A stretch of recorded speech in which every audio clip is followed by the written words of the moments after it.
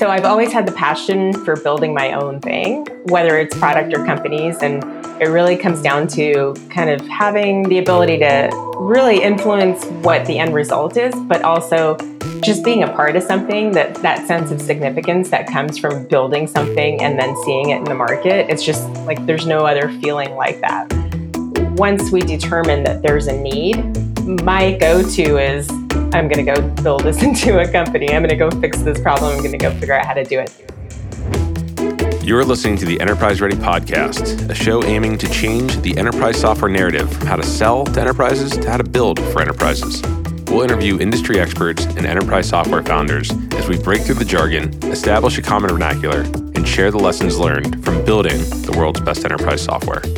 Hi, I'm Grant Miller, creator of EnterpriseReady and founder and CEO of Replicated, where we enable cloud-native software vendors like HashiCorp, CircleCI, Sneak, and many others to operationalize and scale the distribution of their modern on-prem applications. Check us out at replicated.com. The EnterpriseReady podcast is brought to you by HeavyBit, a program dedicated to helping startups take their developer products to market. For more information, visit heavybit.com. If you're interested in being a guest on the show, or if you'd like to suggest a topic, or just learn more about enterprise features, find us at enterpriseready.io.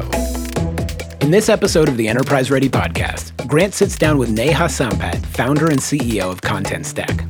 They begin with a discussion of Neha's career path, starting with her first foray into the world of enterprise software through a non-technical role in public relations. Through networking with product managers and marketers, she realized a passion for building products and began her software career at Sun Microsystems, the darling of Silicon Valley at the time.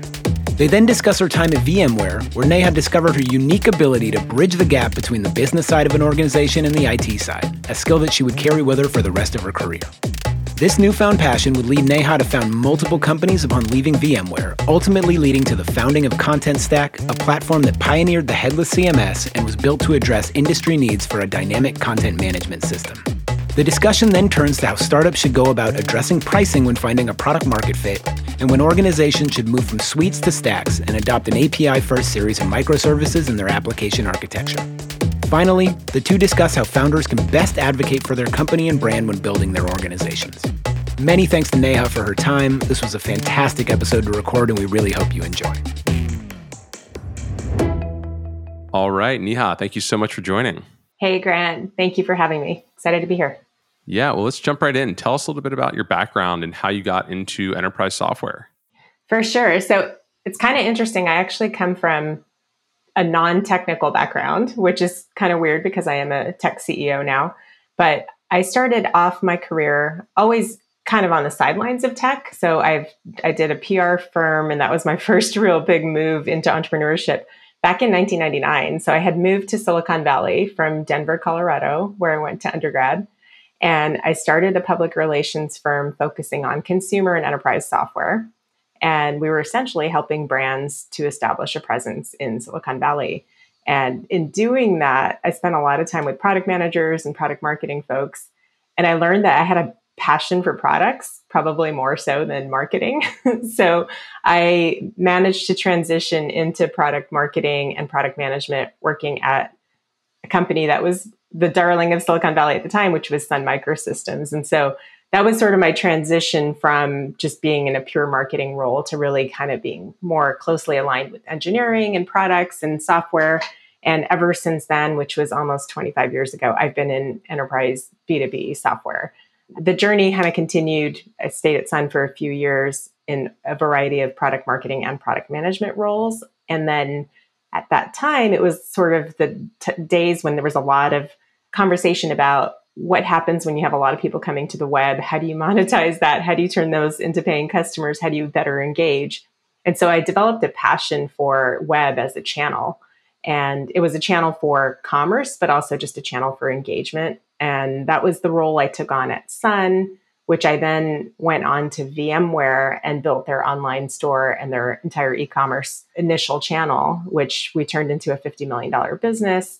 And while I was there at VMware, I kind of ran into the same problems I ran into at Sun, which were the business side of the organization and the IT side of the organization had a hard time getting on the same page.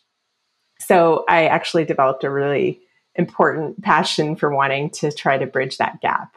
And that kind of carried into the rest of my journey as an entrepreneur. And I essentially left VMware to become the CEO of Raw Engineering, which was a company I had founded just before I went to VMware.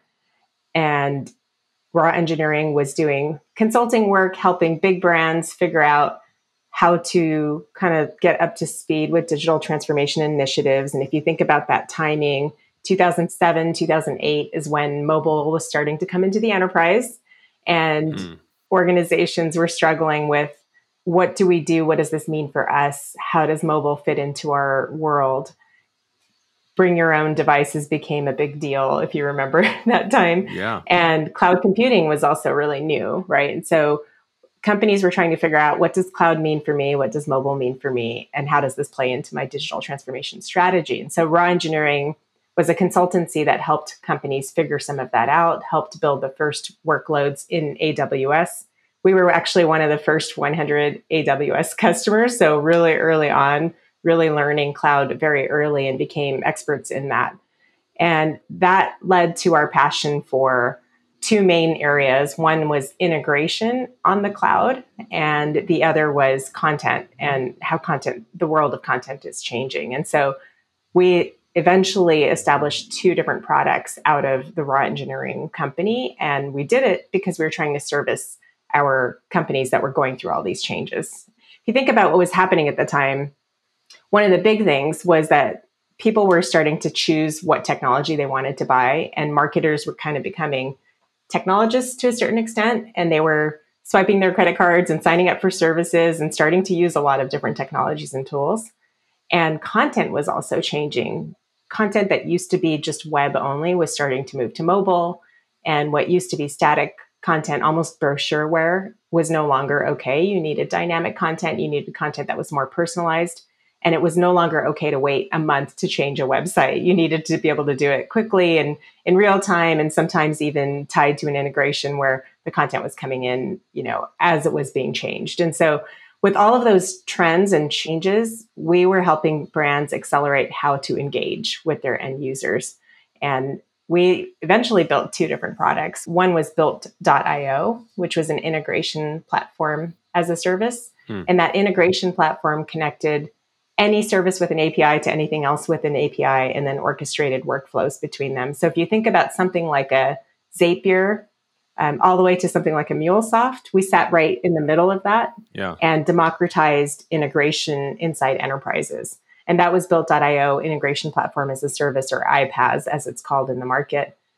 And then the other product is Contentstack, which was an API first CMS. And the reason that we needed Contentstack at the time and pioneered this space, which is now called headless CMS or API first CMS, is because of all those trends with, essentially now you're having to move from web to all these other places where content is being consumed. You need a centralized place to host your content, just like you do for customer data and your CRM. You need a way to connect that to all the different services and tools that your company and people inside your company are using. You want to balance business users and technology users, and you want to make experiences more dynamic. And so as digital experiences were starting to evolve, the content management related to that also evolved. So we essentially ended up with a services company that was doing really good work for large brands, an integration platform as a service, which was a SaaS company, and Contentstack, which is also a SaaS company. So fast forward to 2018, we split into three separate entities. And late 2018, we sold Built.io to Software AG. And so we kind of got out of that integration business and shifted our focus to Contentstack, which is what I'm currently running today. And since our spin out, we've raised $89 million and have been focusing on just high growth for Contentstack. Cool. That's great context. Thanks for sharing that. Sure. So go back a little bit. Your first company you started was Raw Engineering. So what made you decide to sort of take the leap and start that company and leave VMware? So my first company was probably when I was 10 years old. So I've always been an entrepreneur at heart, and I've always built things. I've always had side hustles. And when I moved to Silicon Valley, I had worked at a PR firm for a year. And then I actually started a PR firm called Special Sauce Communications.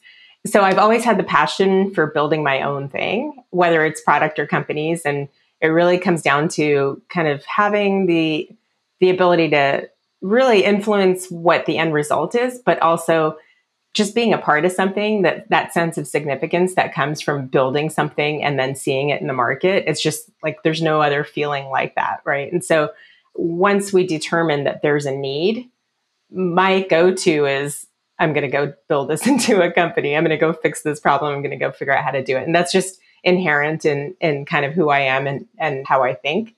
So raw engineering really came out of the fact that we were starting to see all of these trends. And a lot of it for me came from being the business person in a technology company and wanting to be more empowered. And essentially what we were finding is this like kind of shadow IT that was starting to formulate, which was not, it was sort of a Band-Aid. It wasn't really solving the problem for enterprises. It was that enterprises were feeling held back by just technology. And so we started the company to accelerate the way that enterprises could better engage with their end users using technologies that were also IT sanctioned, but doing it in a way that empowered business users. And so that was the core passion. The passion was, the world is changing. Things need to be more API first or built on microservices and not suites. And we want to empower both business and technologist users inside organizations. And so those are sort of the fundamentals that led to building a company on the services side. And the products just came very naturally and organically as a result of what was happening in the market. Yeah, when you were starting the services business, did you imagine like, oh, we're going to build products at some point and make that transition? Or was that something that sort of just you decided to do, partway through? Yeah. So we actually, when we started the company, the intention was to build the integration platform because that was the first kind of aha moment. Everyone's buying all these services and tools. Nobody's talking to anybody about it. There's no centralized way to manage it. And we built it with this idea that integration is moving away from the data center behind, your VPN on, firewalled systems and your servers that you manage and into the cloud. And at that time, we actually said integration's moving to the web because cloud was still a new technology, hadn't really been figured out. So we started the company with the passion for integration on the web, but it was 10 years too early for that because there weren't that many SaaS tools yet. It was still new. It was still kind of formulating. And Internet of Things was also a big term that was being thrown around at the time. And how does that, what's IoT for the enterprise? And so as we were trying to think through all of that, we ended up taking on a lot of service engagements to help companies work through these problems. And that actually just informed us further what was really happening across not just the companies that we had spent time in, but the companies we were servicing. So we had a much broader view into what's really happening in the market, what are the real pain points, and how do we address them? And so we built the products out of like pure necessity. Cool. And were you just like giving them to your customers initially? Was it like part of their ongoing consulting fee? How did you think about like pricing those? Because I think there's a lot of folks that have consulting companies that, dream of making this transition to actually being a product-led company. So how did you do it? It's a really good question. So we didn't know how at the time. And I think that's true for several companies that start the way we did. We started off adding it to our service engagements. And I would say the first few started off as like tiny little licenses, just from a legal perspective to be able to license the software. I could say that the first Contentstack contract was hundreds of dollars a month, not thousands. And over time, we realized that we were way undervaluing the software, but it took a few years to really figure out how to build a true SaaS company because we were in the mindset of a services company. And I would say that late 2016, we had made the decision that we should split the companies. It took us about a year to figure out how to do it well and in a way that was fair to our customers and our partners and our employees. And January 1st, 2018, we were split into 3 companies, 2 of which were SaaS companies, all licensing based with very limited services revenue. And how did you determine like who would run each company? That also kind of happened naturally because we did give ourselves the time to figure it out. My passion was always on the content side because I had, in my career built digital commerce platforms and rolled them out. And I actually believed that the business user was going to come ahead in the content experience in terms of kind of the balance between developers and business users. A lot of the innovation that was happening landed on the business user side. And so for me, that was my passion. I wanted to go down the content path. And my co-founder was an integration nerd and still is. And essentially, he came out of Tibco Software, where he had been one of the key architects behind their BusinessWorks integration platform. And so that was his background. Integration was in his blood. And, for him to go down the path with Built.io made a lot of sense. So that's how we divided and conquered.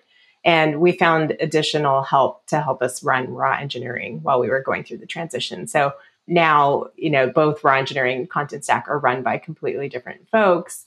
Built.io, we obviously exited and were able to get my co-founder back in Contentstack. Oh, funny. Yeah, I love that.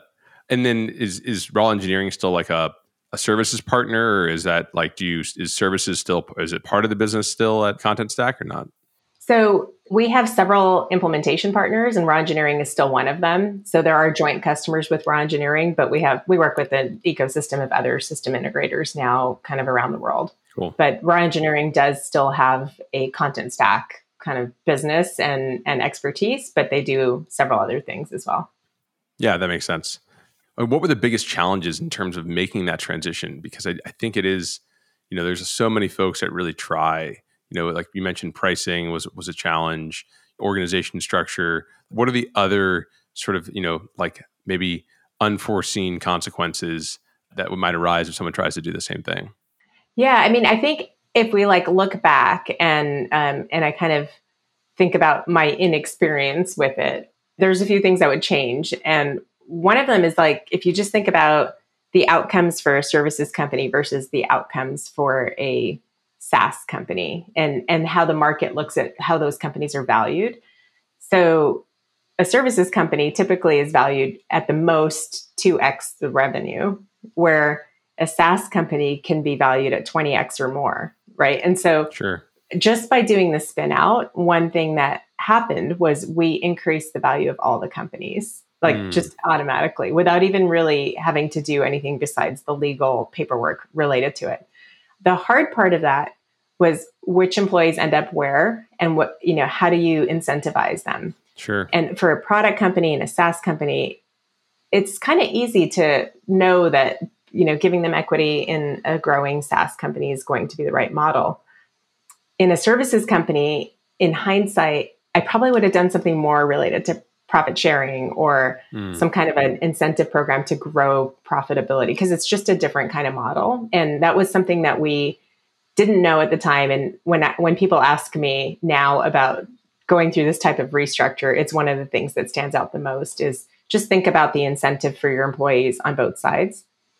And then the other piece that we're really proud of is we kind of have this mantra, which is care without compromise, that we think about when we think about our customers. And at Contentstack, as an example, we've got nearly 100% customer retention, which in an enterprise SaaS company is unheard of. It was 98.8% in the last fiscal year. Wow. So once we get a customer on board, we hang on to them, we take good care of them, we make sure that they're successful. And that, I think, actually came a little bit out of having a services mentality when we were at raw engineering, and that kind of carrying over into the company. And so when we did the split, we were also very careful to figure out which companies, from a customer perspective, should be assigned to which entity. And we ensured that there was an agreement between raw engineering and Contentstack that we would have that care without compromise carry through. So if there was a Contentstack challenge that raw engineering had, or a raw engineering challenge that Contentstack customer had, we would make sure that the touch points were really clear. It was really easy for the customer to understand that they're going to be taken care of regardless of which company they're dealing with. And that's just become sort of a mantra for us when we work with other partners as well. That makes a lot of sense. Sort of the services mentality, really driving high retention rate, and sort of is a services business, you're so used to just constantly engaging and talking to your customers because that's what your job is. And so, when you build a product out of that, it would make sense that you would keep that sort of high level of touch. That's great. Absolutely. And I think what's important is, as a SaaS company, you're not expected to have a professional services arm. And in fact, if your professional services outweighs a certain percentage of your SaaS revenue, it's actually looked upon negatively by the street. And so from our perspective, it wasn't necessarily that we're selling services or that we have a huge services arm to our company. It was more about the mentality and the care that you take when you're onboarding a customer. And when you're checking in with them from a support standpoint, you're ensuring that they have the support they need, or you're introducing them to the partners that will give them that support. And so it was more of a just an awareness and an enterprise mentality, which I think is unique about Contentstack, because we've worked only in the enterprise. All of our customers have come from the enterprise or really heavy enterprise and complex use cases. So that mentality is built with our support team and continues to exist today. At what point into the company life cycle at Raw Engineering did you say, hey, let's actually start to build the products versus like just doing the services? Was it day one? Was it like, we're going to wait a year or two to get our feet settled? Yeah. Like where was the timeline? It's a little bit weird twists and turns here. So I'll start at the beginning. So at the beginning, the intention was to start with the product, and we wanted to build Built.io. We started there. The first couple engineers that came on at Raw Engineering were focused on building a product. We quickly learned that we were too early and the market wasn't ready for what we had in mind. And so we pivoted first to services and focused on services for a good, probably 3 years before we realized, okay, things are shifting again and we're ready to start focusing on the product. I specifically remember it was September or October, fall of 2011, when my co-founder Nishant sent a message to his team saying there needs to be a more simple CMS. And it was because we were working with a robotics company that was trying to send customized content to their devices, right? And so this was like none of the web content management tools would work. And as a services company, we had implemented Tridian, Sitecore, Adobe AEM, Drupal, WordPress, and we knew what they were capable of and what they were not. And as the world was moving towards needing omni-channel content, we found that there just needs to be something simple. It needs to be an API where you can easily fill out a form and then push content to a device that's unique or new. And that was the birth of Contentstack, or from my perspective, the birth of headless CMS, because he sent this message. Within 2 months, we had a hello world, and we were able to incorporate it into the services we provided to the robotics company. And then fast forward to 2013, and we had productized it. And it was a natural progression because more and more of our customers were starting to need this really easy form-based way of changing content in their, like a section of their mobile app or a part of their kiosk in their store. It was just like little projects, second CMS projects, essentially, that were driving kind of the need for this. And that eventually evolved into, well, content management can be a hub, and where you provide that content, wherever the presentation layer is, whether it's the web or mobile or your in-store kiosk or a big billboard inside an arena, it can all come from the same place. And that was essentially the birth of Contentstack as a product. So it really did happen very naturally and organically. And we productized it after having it in the market with some of our services customers. We productized it in 2014 to sell as a standalone license under the Raw Engineering company, and then spun it out 4 years later. Yeah, that just clicked for me a lot. So the idea that you were this integration sort of focused company, initially a product company and then an integration focused service company, and you're doing all of these integrations for all these enterprises, and you realize like none of these CMS systems that exist at the time are API first. They're all sort of designed to go to a UI and then like publish it to a website that they create. And so there's this just like core insight, like we're doing all this great integration for all these other tools, and there isn't a very integratable CMS. And so let's build one that's sort of, kind of developer focused and, a little bit more like, to the point of headless, like you can use it without having to like design it for a specific website. And so that clicks for me, right? That is a great story, and it does make a lot of sense. And it is interesting, sort of one of the key insights I have here is sort of one, like I just love companies that are like, we don't die. We're like, we went to the market too early. We figured out that there wasn't an opportunity. Like we went, we were too early. So like, we're like, oh, let's just like do a bunch of services for a while until the opportunity really presents itself. Then it presents itself. You build the products. And because you're in this really interesting position so close to all of these enterprise users, you're seeing a broad spectrum of use cases, and you're able to identify, this new opportunity as it's emerging, and sort of, and if you kind of always have your eye, if you're a builder and you're always sort of seeing opportunities everywhere, you're like, this is a big one. Yeah. I love that. That makes so much sense. Yeah. Well, and if you think about like how much things evolved while we were in the mix, right? We were there, we're kind of guiding the companies, and then the market was also evolving really fast around us.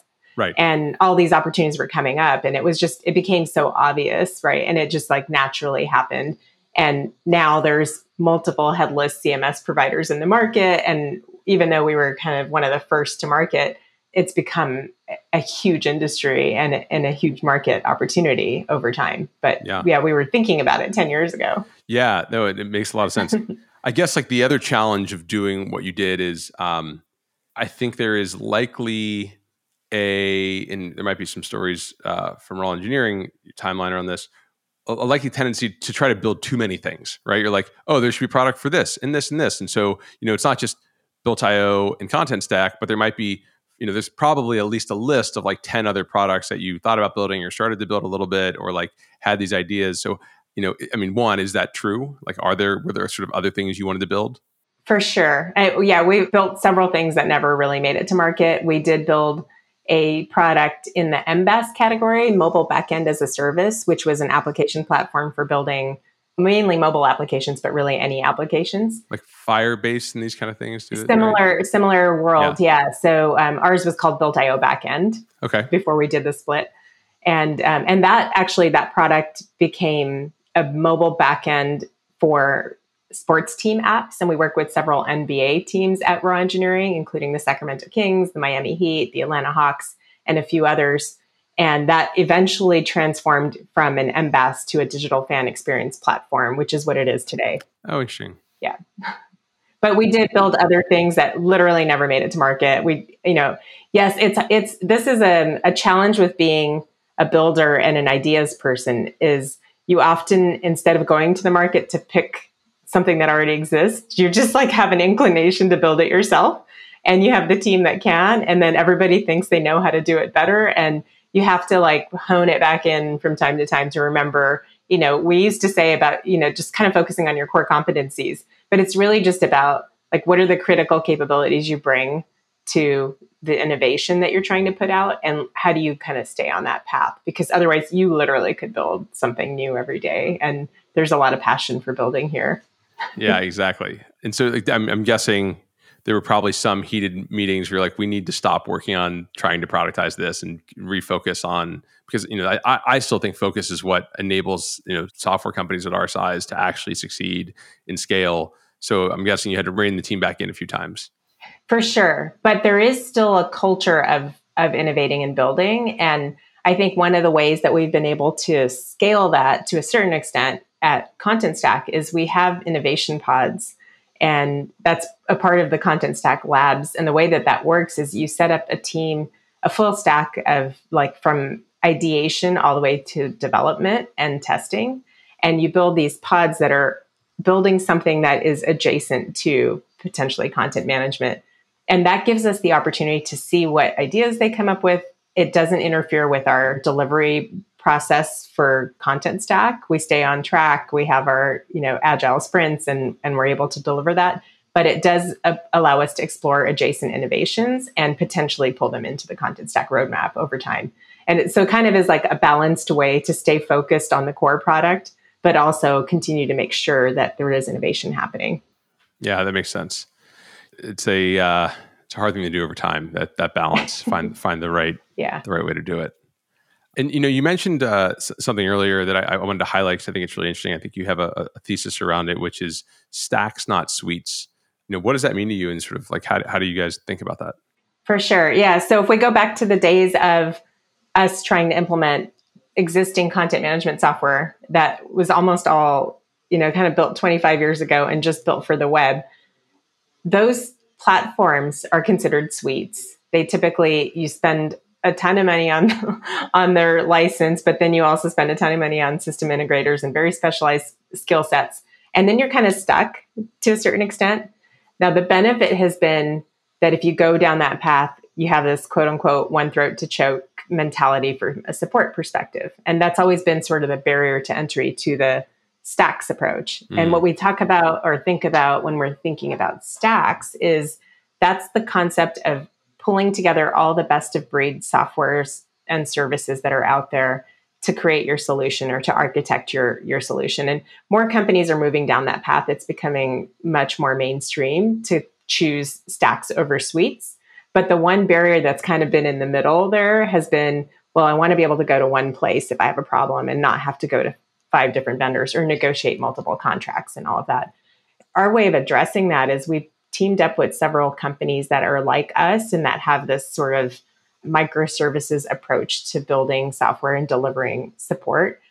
And we created an alliance. So we were founders of what's called the MACH Alliance, MACH. And MACH stands for Microservices, API First, Cloud Native, and Headless. And if you put all of that together and you think about the companies that fall into this ecosystem, including system integration partners that can be your quote unquote one throat to choke, we also have our partners that believe in this concept of care without compromise, which I mentioned earlier. And we make sure that if you're a part of a content stack solution that we're delivering to the market, that the other players in that also agree that customer care is something that we share. And if there's a problem with one part of the solution, we're going to pull each other in and deliver similar SLAs and deliver similar customer support experiences. And that helps remove the barrier that typically used to exist for why companies would choose a suite over a stack. And it gives you as an innovator inside an organization the opportunity to pull together the best of breed of solutions and deliver the most engaging digital experiences by choosing the technologies that you love. Oh, interesting. And so is there like a defined sort of interface for different parts of the stacks? Like, is it, like, hey, this, you can be the CMS, you can be the, I don't know what the other parts of the stack are, but like. Yeah. So just to give you an example, I think a lot of the categories that come up a lot are, so definitely content and the content hub and commerce, personalization, digital asset management. Those are all the types of solutions that come together to create a digital experience, right? And you can go to the market and choose a digital experience platform, which is what the Gartners and Forresters of the world will call it. Or you can choose a few solutions that together make up a digital experience platform or solution. And so what we're saying is that if you go down the stack approach and you choose the best provider from an e-commerce perspective, the best provider from a content perspective, the best digital asset manager, the best personalization engine, the best SEO system, and you put all of those together, you can create a better experience. There is a better way, and you can continue to have a really great support experience. And the MACH Alliance is agnostic. If you're a member, there will be competitors also as a part of the alliance. We did that very carefully because we want to make sure that it's not looked at as a, it should be an equitable solution. It should be that the best of breed partners and vendors should be able to compete for business, because what might work for one brand may not work as well for another. And we want that to be a level playing field and continue to make it that way. That's great. And you founded it sort of in conjunction with some system integrators as well, right? Yes, that's right. So it all started back in January 2020 when we're sitting at a pub in the UK and just kind of literally on a napkin, just kind of penciling out what would this look like? What does the industry need? What are customers and prospects looking for? And what would the partnership agreement, feel like? And what are the requirements? And so there are actually pretty stringent requirements for getting into the alliance. And you have to be essentially aligned with the 4 principles, which is, again, microservices based and API first and cloud native and headless. And so if you fall into the categories where you fit into that, you've passed a technology evaluation, you're in. And that was all set with a couple system integrators, EPAM and Valtech, and a commerce partner of ours, Commerce Tools and Contentstack. So the 4 of us set off to build this, but now there's several companies involved across the whole ecosystem of content and commerce experiences. And so, this is really interesting. I think like these kind of alliances, it's almost like, how do you push the industry forward? How do you establish sort of like common interfaces? To your point, like it's very much beneficial for the customer to be able to see an entire sort of collection of tools that they can imagine working really well together.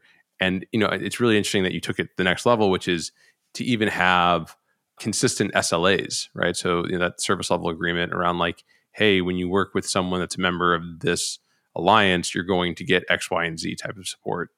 But it's hard to push these things, right? It's hard to actually, get folks on board. So like, what were the steps that you did in order to sort of, get the other, members to come on board? Or was it just, did you get end users? Like what approach did you take? Yeah, great question. And, I think a lot of it is driven by the necessity in the market. And there are ambassadors from various brands that have adopted the mock approach to building technology. And having their voice at the table really helped drive the need in the market. And so, our ambassadors at the Mock Alliance include heads of digital or chief digital architects or chief digital officers from Ulta Beauty, from Dawn Foods, from Sharper Image, from Bed Bath & Beyond, from Mars, from PPG Industries, the Gym Group, like all of these companies that have come together to say that we're choosing the mock approach to building software. That gives the approach and the stacks over suites approach the credibility. And then the companies coming together really just want in on being able to have those conversations. And it's become like almost like a huge drive in the market coming from multiple angles, because the systems integrators are now getting a lot more inquiries about how do I build a microservices approach to building my software or my solution. These companies are coming in with kind of this new way of thinking about, I want to choose microservices over the monolith approach because I want to be able to be more innovative. And then you've got vendors like us that are just trying to empower all of this to happen. And so when you bring all of that together, it's a movement, right? That's sort of occurred. And so it becomes kind of a catalyst for bringing all these brands and companies together and doing it in a way that's cohesive and that the industry can follow and that even Forrester and Gartner will talk about. Yeah. It's interesting, particularly like, in influencing the analysts is an important part of, our jobs, is to make sure that everyone sort of sees the market the same way we do. Did you engage them early with this, or when did they get involved? Yeah, so with Forrester and Gartner, they've been involved since the inception of the idea all the way through to when we were able to launch it and announce it. And now if you talk to either of them, they actually reference the Mock Alliance in their reports. In fact, the latest Forrester Wave, which came out in just a couple months ago for agile content management systems, calls out which of the companies on the wave are in the Mock Alliance. So it has become, more and more industry mainstream. Oh, that's cool. In a very short period of time, too. It was launched less than 18 months ago. Yeah. If someone is thinking about doing something similar, right? Like how important is it to have these sort of like a variety of partners? Who wrote the initial manifesto? How do you think the best way to get that started is?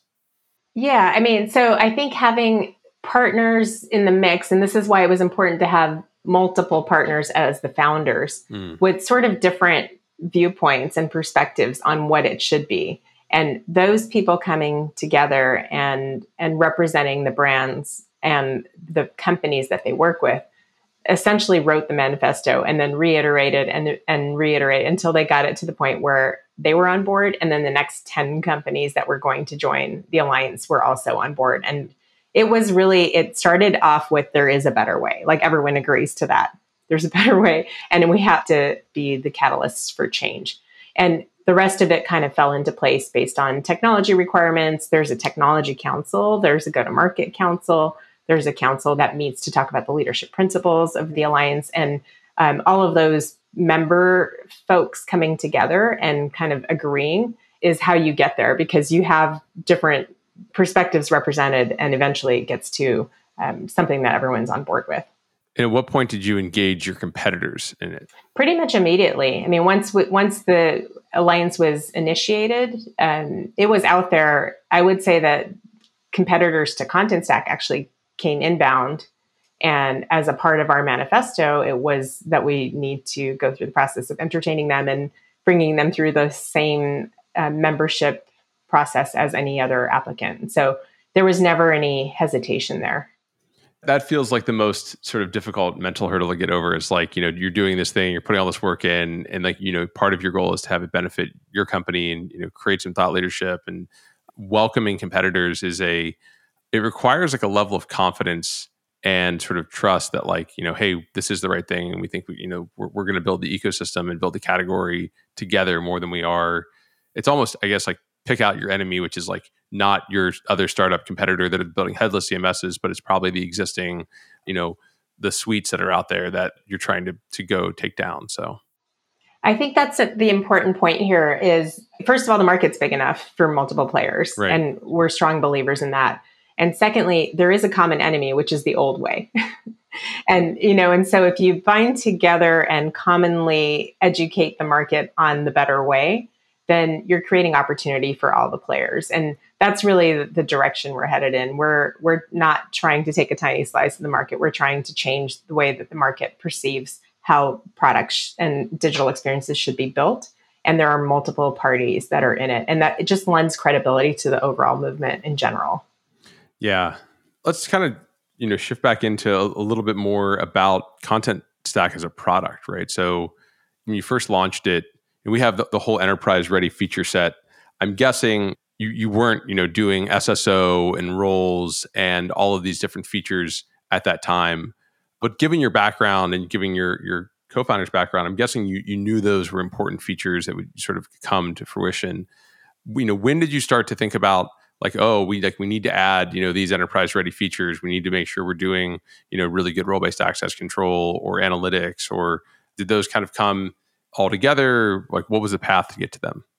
Yeah, I mean, so, kind of going back to the services days, the services work that we did was all for enterprise companies. And so when we built the product from the ground up, it was meant to be an enterprise product, which is sometimes different than a product that starts with thinking about an independent developer and then starts to work its way up to enterprise. We actually kind of did it the other way, where we were thinking about the enterprise IT audience as well as the chief digital officer or the digital marketing audience. And the user experience was built from the ground up, thinking about those two sort of personas. So things like SSO and role-based access controls and other security requirements, those are just sort of inherent in how we think about building enterprise software. Sure. So the levels of granularity certainly grew over time as we improved the product. And, on our roadmap, we continue to have even further deep dives into all of those enterprise features. But the foundation was always enterprise focused from the very beginning. And I think what really influenced us in the earlier days, especially when we were still productizing, was the use cases that we were supporting for our enterprise customers. And so there were certain things that were table stakes, and that was built in from, the 1.0. And then we continued to add, the early days of our product roadmap was really driven by customers and customer needs. And then now, we're sort of pushing customers in the direction of where the market's going. And so there's been like a little bit of a shift since we productized and we built out the product management organization that is looking not just at customer needs, but also what's happening in the market and how do we influence our customers to do the things that are going to help them be successful. Yeah, that makes sense. Yeah. So really, coming at this because you had all these enterprise relationships, it was much more of almost like you knew you would be enterprise from the start. Do you think about yourself as like a top down? I mean, whenever I see anytime a company has requested demo as the call to action versus like, get started now, I always think about that as like the top down versus bottom up type of sale. But do you identify that way? Yeah, we do. And there's pros and cons to that, but we definitely have started at the enterprise level and like are working our way towards more of the masses in an organization. But yeah, certainly definitely more focused on enterprise level requirements. And so it is a top-down approach. Yeah. And we do in our sales process, try to at least have a demo and at least bring both sides to the table. So if the inquiry is led by someone in IT or by a developer, we encourage them and almost insist that they bring someone on the business side to the table and vice versa, because it does help, kind of see the light. And the fact that we are very balanced in how we deliver the product. Yeah. Also just very important to have multiple touch points, in that prospecting process to make sure that you're sort of giving both sides a seat at the table so that they feel engaged from the beginning and aren't going to block it, when it feels forced on them later. Yeah, funny story. We have a large gaming company that's a customer, and we had someone on the business side at the table and someone on the IT side at the table. And at first, they actually did not even like each other. Like it started off kind of hostile almost. And because of their experience in evaluating Contentstack and then kind of having this light bulb moment that, hey, you're happy, I'm happy, we both have what we want, they actually have since gotten married and they're out there like living their life. And I like to think that Contentstack harmonizes people in really unique ways. The deepest integration. For sure. I love it. That's amazing. Were you doing most of your early sales? Like, were you kind of leading all the early customer adoption? And cause it sounds like you're on the business side. So was that your role early on? It was, yeah. I would say that my first job was quote unquote head of sales. I'm actually not really good at it, to be honest, because I'm like, I get so excited about making a customer successful that I don't even want them to pay me. And so it's a good thing that I've got real salespeople that are leading the charge now and have helped us to scale. I definitely have more of a services mindset. That's just kind of who I am. And I just want to see people like succeed in what they're trying to accomplish. And I love to unblock business people who feel like they've been blocked by developers and technologists because there wasn't the ability to have the products that allows you to do both. And so I'm very passionate about that. But I do now have, of course, a sales team that's taught me a lot. And I still like to think that I'm out there as a seller, but more of an advocate for the company and the brand and our people more than anything. That's funny. I have a similar experience where I'm like, I don't really talk much about price because I'm like, allow the reps to handle that part. Like I just screw it up if I start, because I'm like, oh yeah, we should just like do it for free. Like, no, that's not the point. We got to make some money out of this. Yeah. That's funny. What early customers, I don't know if you can share names or who they were, but like which ones were sort of formative in the product's life cycle and as you were developing it, and like, how were you engaging them? Like what roles were you working very closely with to sort of get that initial feedback to build the product out? Yeah. I would say like the earliest customers were actually tech companies because they tended to be like at the forefront of trying to figure out how to adopt cloud technologies and mobile technologies.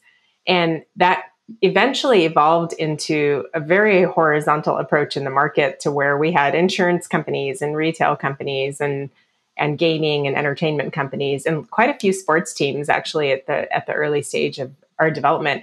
I'll give you one example that is one of my favorites, and I really love it because it was the culmination of bringing together all the products we were building. So this was a raw engineering-led services engagement with mobile backend as a service, API integration with Built.io, iPaaS, and Contentstack for content management. And that's the Miami Heat. And the Miami Heat was trying to build the best digital fan experience in the market.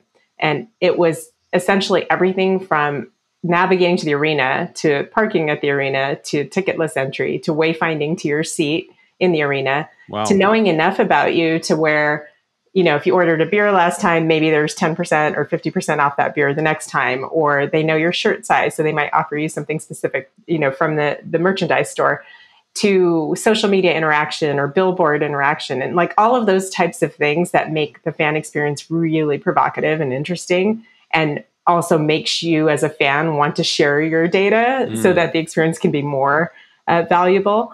That to me is one of those like really formative experiences that really, it challenged us to think differently about what is important about the content experience and the content management piece of it, but also how does that tie into all the other solutions around it, including like, the in-seat ordering providers and the merchandise providers for your Miami Heat hat. Like how does all of that play into the experience you get in your mobile app? So those to me are like the experiences that really drove us to be a little bit more innovative. Yeah, that's really interesting. And you mentioned you have like multiple sports teams. Like, is it because you ended up building some, technologies and some knowledge that ended up being like kind of reusable across them? Or is it like you got referrals because you're like, oh yeah, these folks are doing great in this space? Like, why was that sort of a consistent theme? Yeah. I mean, in the earlier days of this, we started with one sports team, demonstrated the value that we brought to them.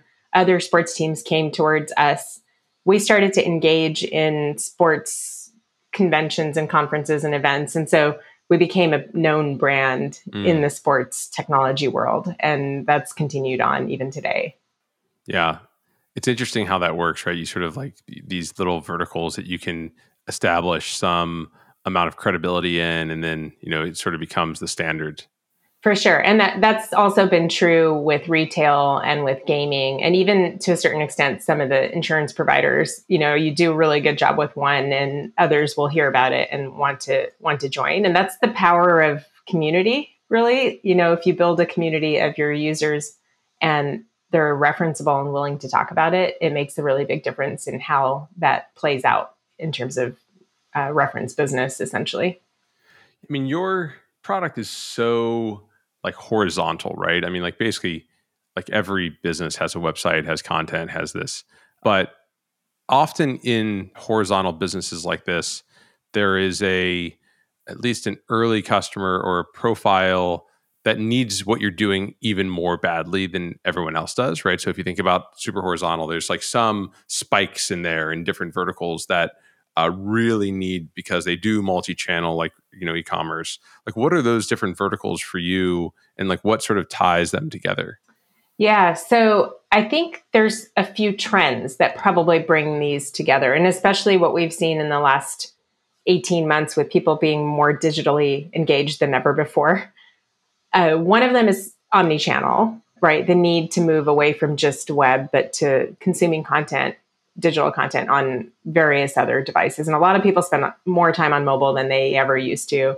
And there's watches and there's screens as you're walking through like the BART station in the Bay Area. These are new ways that people are consuming content that did not exist a couple decades ago. And so that's definitely one of them, is omni-channel content. Another is personalization. And this is really about who we as consumers have come to expect an experience that's a little bit more catered to us. And it's not just the one to many. It's not just like, hey, I'm a 30X-year-old woman, so because I'm a woman in Austin, Texas, I should get this. It's really, my name is Neha and I like these things, and you're giving me information that is related to me and relatable, and that makes me excited about engaging. And so those are kind of the two big trends that we've seen in the last few years that have driven the need for this type of solution. And a lot of the time that ends up being anyone that's trying to do e-commerce or retail or anything transactional really on the web or on mobile, driving a lot of the interest that comes our way. And so if you think about retail brands, they're thinking about the experience on the web, being cohesive with mobile, being cohesive with an in-store kiosk or an in-store experience when you actually walk in the door. And I'll give you an example. I think a couple brands that I really enjoy the experience of, American Eagle Outfitters, even during the pandemic. And, they've had to be very careful about how many people they let in at a time. They've turned it into a way to have the person that's at the door ask a few questions while you're waiting, really just engaging very casually, sharing that information on the back end with somebody in the store, making sure that the person in the store knows how to help guide that person to the right place, and then entering that information in a way that then turns into a personalized experience in the digital world as well. And it feels so cohesive and natural that you don't even realize it's happening, and you're willing to share the information and you get value out of it. And that's the kind of experience that we're hoping to drive for brands, and what drives them to kind of a solution like ours. That's interesting. Constraints definitely create innovation, right? So like these constraints around like how many people can have in a store, that's a cool story to hear how that's influencing, the retail space.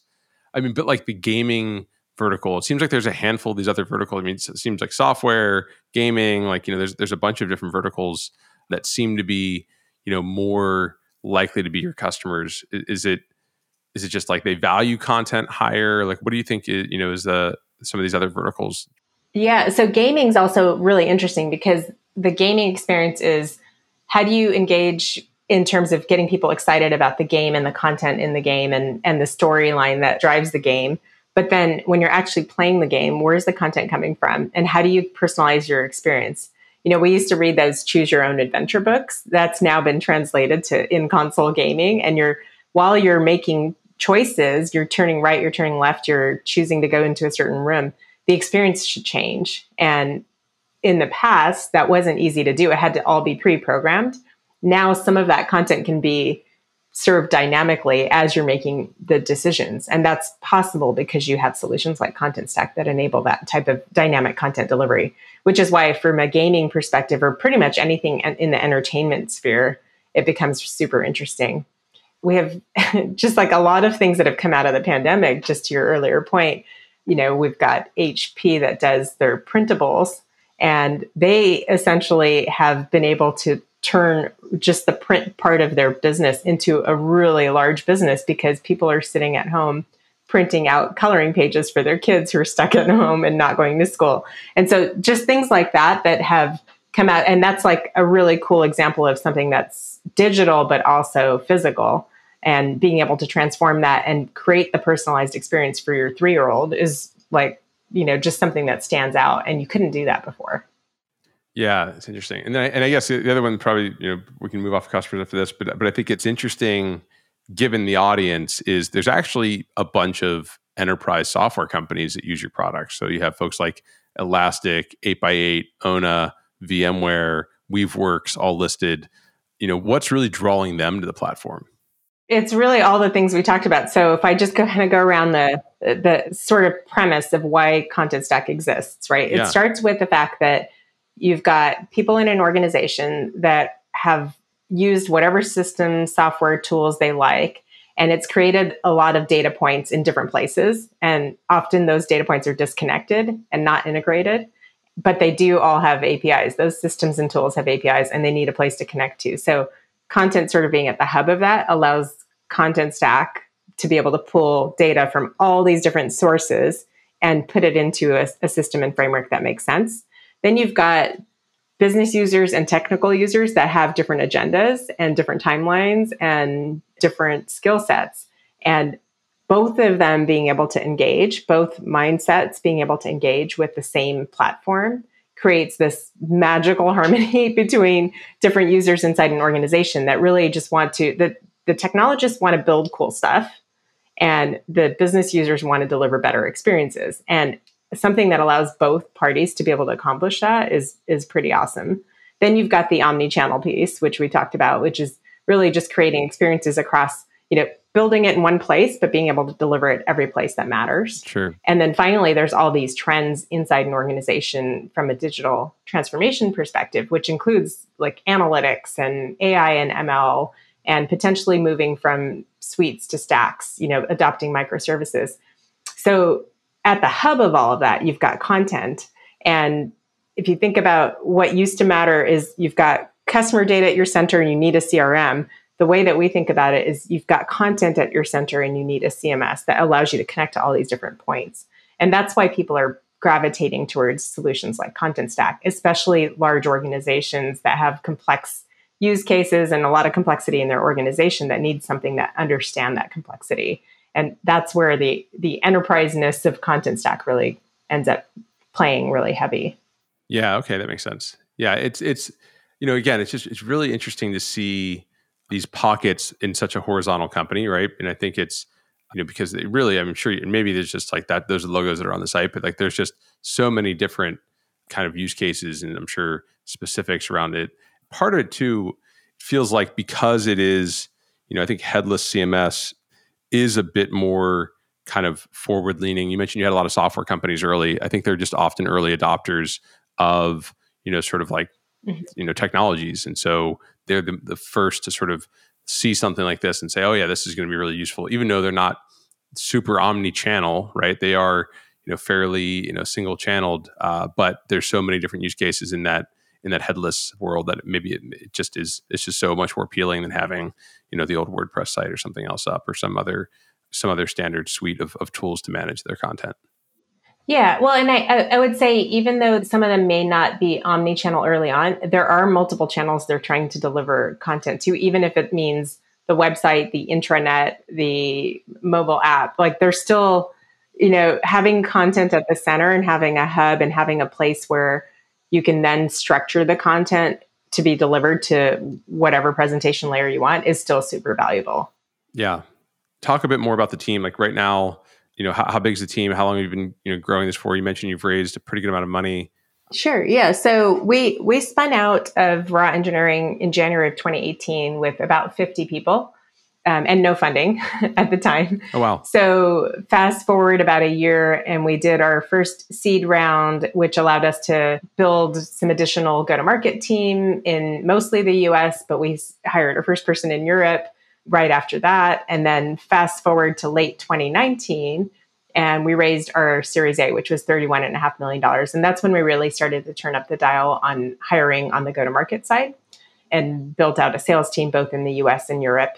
And then fast forward to now, just about a couple of weeks ago, we announced our Series B, which was a $57.5 million raise. So all in all, we've raised $89 million. We went from 50 people to 250 people over the course of the last 3 years. And now we're dispersed in San Francisco, Austin, Amsterdam, and India in terms of where we have offices. And we've got team members globally dispersed in various other places working remotely. That's super cool. And how has your role changed throughout the last, kind of 2 years as you've scaled this out and you're no longer leading sales and how do you think about your role today? Yeah, great question. So as a CEO, I feel like my job is to rally and unblock and then just get out of the way and allow people to do their best work. And so what that often means is I'm really like the glue. I'm trying to connect the different people together to make sure everyone's aligned. We're all marching towards the same beat. We're trying to get to the same end goal. And we're doing it in a way that's cohesive so that we can be effective and efficient while we do it. And so my role is that, but what I do changes every day based on what the top priorities are. If we've got a big announcement, if we have a big product release, if there's a customer escalation, if there's a partner we're trying to bring on board strategically, if I'm fundraising. So the day-to-day obviously shifts a lot in terms of what you're doing as an execution person. But my main role is really just to empower my team to do their best work. Cool. Neha, this was really a pleasure. I appreciate all of your insights and sort of walking me through the business and the backstory. If there's anything else you want to add, happy to hear that as well. Awesome. No, I just, for anyone who's in a similar boat to where we were, I just encourage you to give it a shot. Don't stop believing. It's not easy, but if it was easy, we'd all be doing it. So make sure you're challenging yourself and make sure you're having fun. Perfect. Thanks so much. Thank you, Grant. That's all we have time for today. If you're interested in being a guest on this show, or if you'd like to suggest a topic, or just to learn more about enterprise features, find us at EnterpriseReady.io. To learn more about HeavyBit, visit heavybit.com to check out the library. It's packed with amazing talks on sales, marketing, product, and general management from founders of developer tools companies and other industry leaders. This podcast is also brought to you by my company, Replicated, where we enable cloud-native software vendors like HashiCorp, CircleCI, Sneak, and many others to operationalize and scale the distribution of their modern on-prem applications to their largest enterprise customers. Check us out at replicated.com.